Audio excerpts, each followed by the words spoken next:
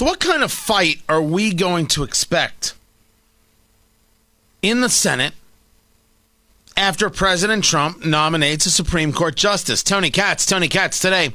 833-GOT-TONY, 833-468-8669. The podcast at rumble.com. Be sure to subscribe.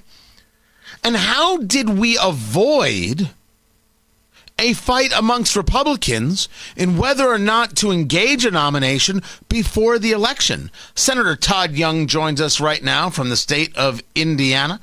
And, sir, I appreciate you taking the time. You have indicated that you are in favor of a speedy Supreme Court nomination. Let's go through the two parts of this. First, talk me through the Republican side. One of the things that you do is try and get Republicans reelected to the Senate. A very, very thankless job. How did it come about? What were the conversations amongst Republicans in the Senate about, do you do this before the election or do you do this after the election? How did that play out? Well, look, just about every single Republican U.S. senator agrees that because we have a Republican United States Senate, expanded our majority in 2018 with a mandate to continue to confirm faithful constitutionalists to the highest court in the land, because we still have a Republican president, we're all collectively operating under a mandate to move forward with these nominations. There has been an unambiguous signal received from the American people and, from my standpoint, specifically from the people of Indiana. So it really wasn't a difficult decision to decide, should the president nominate. We will, of course, go through the committee process. It remains to be determined within our Republican conference whether or not a floor vote would occur prior to the election or after the election. That's a family conversation that continues to occur.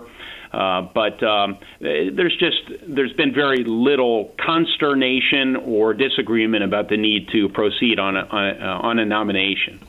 But there has to have been a little bit of, hey, do we have Lamar Alexander on board? Is Mitt Romney on board? What about Susan Collins, Lisa Murkowski? Of those four, of course, Senator Romney has been very, very clear as of yesterday where he is. Lamar Alexander of Tennessee made his point, and now we're hearing that the senator from Alaska, Lisa Murkowski, is saying, well, maybe we should at least see who the nominee is going to be. So there were some Republicans who certainly had a question. Were you involved in any of the conversations to say to them, hey, this is what we need to do? Yeah, well, we have these conversations over lunch a few times a week, so I am involved in these conversations. I sit at the leadership table with a few other individuals, and you know, I was elected by my colleagues to have these types of big boy and big girl conversations. And I think because once again, the signal was registered at the ballot box so unambiguously by Hoosiers and other Americans, because Republicans control both the Senate and the presidency, there was very little reluctance upon reflection about the notion of moving forward with a nomination hearing. Now, look, I think if each of us are doing our due diligence, we're going to make sure we are kicking the tires of a nominee and making sure that that nominee is fully prepared. They need to be vetted to even a higher degree than one would be if, say, they sat on a circuit court of appeals. So we're going to do our homework. We're going to be conscientious and hold a nomination hearing after the president nominates what I expect will be another faithful constitutionalist. And then we'll cast our lots accordingly, either before the election or after the election. But it's just, you know, there hasn't been a lot of dissent. You mentioned Senators Collins and Murkowski; they have a different perspective, and but aside from them, there seems to be uniform agreement. There's a distinction between this and some previous cases. You know, throughout the history of the Senate, when there has been nominations put forward by a president of the United States and another party controlled the Senate, That's a less clear picture about the desire of the American people. In only one of those 8 cases has a nominee been confirmed during that presidential election year. So, in contrast, in situations like we're in now, there's been 10 of them where there's been a nominee before the election when the same party as the president controlled the Senate, and 9 of those 10 were confirmed. So, this is firmly grounded in precedent. This is consistent with my emphasis, dating back to when I ran for the United States Senate, firmly grounded in principle and process, has nothing to do with personalities or party. And so we need to move forward. And as much as a trailblazer, as Ruth Bader Ginsburg was, as much as I respect her life and the service she gave to this country, I feel like we're duty-bound to move forward on this nomination. Talking to Senator Todd Young of Indiana about the confirmation process. So we know that the Republicans are on board, but we are going to see the Senate Judiciary Committee come together. And the Senate Judiciary Democrats, including Kamala Harris, including Cory Booker, including Dianne Feinstein, including Mazie Hirono, they, last time around, with a guy by the name of Brett Kavanaugh, were some of the ugliest people America had to offer. What is it that Republicans are doing to prepare for the onslaught they know is coming? And is there a conversation with Lindsey Graham about saying, hey, let's not even take it to the Judiciary Committee? There's no rule about that. Let's just vote. Well, that has happened before. In fact, we had a Chief Justice from Indiana, Sherman Minton, and he avoided the Judiciary Committee altogether. So there is indeed some precedent for that. But no, I don't think there's any contemplation of that. That has not occurred in recent history. My personal view is there needs to be a full vetting of the nominee, especially in light of the fact that post-1973 in particular, we have seen the court continue to increase its power. It's become more of a political football, unfortunately, in the wake of first the Robert Bork hearings, then the Clarence Thomas hearings. More recently, we saw the Brett Kavanaugh hearing. So we need to go through this, and we need to do our duty. It is my hope, it's my fervent hope, that some of my Democratic colleagues will comport themselves in a way that is consistent with comity and respecting the institution of the Senate. But, the last go-round was frankly embarrassing, and it undermined trust in the U.S. Senate. I can understand why the situation from a political standpoint makes Democrats very uncomfortable.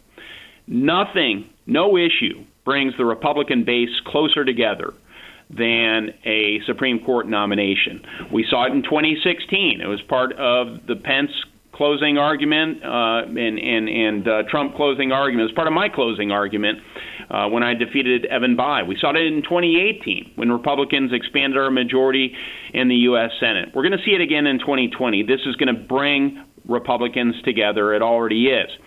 If you are a Democrat running in a Republican-leaning state, you're a first-time candidate for federal office, as so many of these folks are. If you're running against Martha McSally in Arizona, if you're running against Tom Tillis in North Carolina, or Joni Ernst in Iowa, or Roger Marshall in Kansas, these are all battleground states. That puts the Democrats in a very difficult position because they're beholden to their liberal base, and it begs questions like, what kind of judges would you support?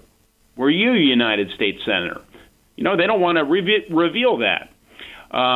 They also won't reveal whether or not they would pack the Supreme Court of the United States, add more liberal judges so that those judges would decide the most consequential cases facing our country in a politicized fashion. Their values are out of step with the people that they aspire to represent, and this exposes this in a very stark way. You have Amy Coney Barrett and you have Barbara Lagoa both leading here in terms of who might get this nomination. Do you have a preference? Do you have somebody else on your list, on the Todd Young short list that you would like to share? Joe Biden won't share his list. What's the Senator Todd Young list?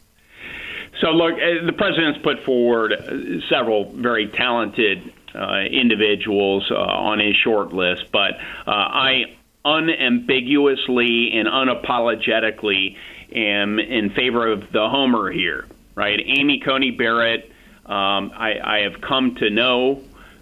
She is the working mother of 7 children. She's adopted a couple of children. She is a deeply faithful person. She teaches at Notre Dame. She's a great person. But beyond that, her legal mind is unparalleled among those who are being considered for this position. She's demonstrated during her service on the Seventh Circuit Court of Appeals that she has the ability to persuade other judges of the merits of her constitutionalist approach towards jurisprudence. In regular Hoosier language, that means she's able to persuade others that when she interprets the law according to the way it's written, that's how they ought to interpret it as well, rather than making it up as they go or advancing their own personal beliefs from the bench. And that's frankly, that's what Hoosiers want. That's what the vast majority of Americans want. I'd also say it doesn't hurt her case that Dianne Feinstein, the senator from California who's ranking member of the Senate Judiciary Committee, laid into her during Amy Coney Barrett's confirmation hearing for the Seventh Circuit Court of Appeals, indicating that the dogma lay deep inside of Amy Coney Barrett. Well, the dogma to which she was referring was Amy's adherence to her Catholic faith. So the issue of religious liberty will indeed be invoked should Amy Coney Barrett be the nominee. And, frankly, that's a fight I welcome. And I don't think that's wrong. Before I let you go, Senator Todd Young of Indiana, I should ask you this, because we've seen the peace deals now with Israel and the UAE, Israel and Bahrain, the recognition from Kosovo, and all this leads down the road to Saudi Arabia one day soon. That's the hint. Normalizing relations with Israel. You sit on the Senate Committee on Foreign Relations. You are one of the people who speaks most fervently about the civil war in Yemen and the Houthi rebels. If Saudi Arabia normalizes a situation or a relationship with Israel, what is the impact on Iran, which has been fighting this proxy war in Yemen? I think it just sends a stronger signal to the country of Iran that they need to recalibrate their malign activities, their terrorist activities across the Middle East, and their efforts to threaten Europe and even the United States through their terrorist activities.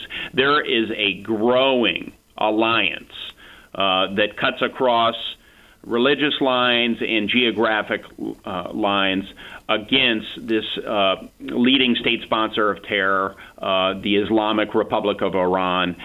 We are not going to back down collectively in our efforts to push back against their efforts to terrorize Americans and others around the world. And I think there'll be other countries that will join this alliance in coming months or perhaps the next couple of years. So stand by on that front. I've been speaking with some ambassadors and maybe making an official trip in the next number of months. So let's keep in touch on that one. In the meanwhile, let's pray for the nation. This is a tough time, and we all need to come together in the midst of this, and certainly on the back end of what will be a very difficult confirmation process and election. But we've done this before, and I have high confidence that we will remain one nation under God, irrespective of our political and philosophical differences. Senator Todd Young of Indiana, I appreciate you taking the time. More to get to. I'm Tony Katz.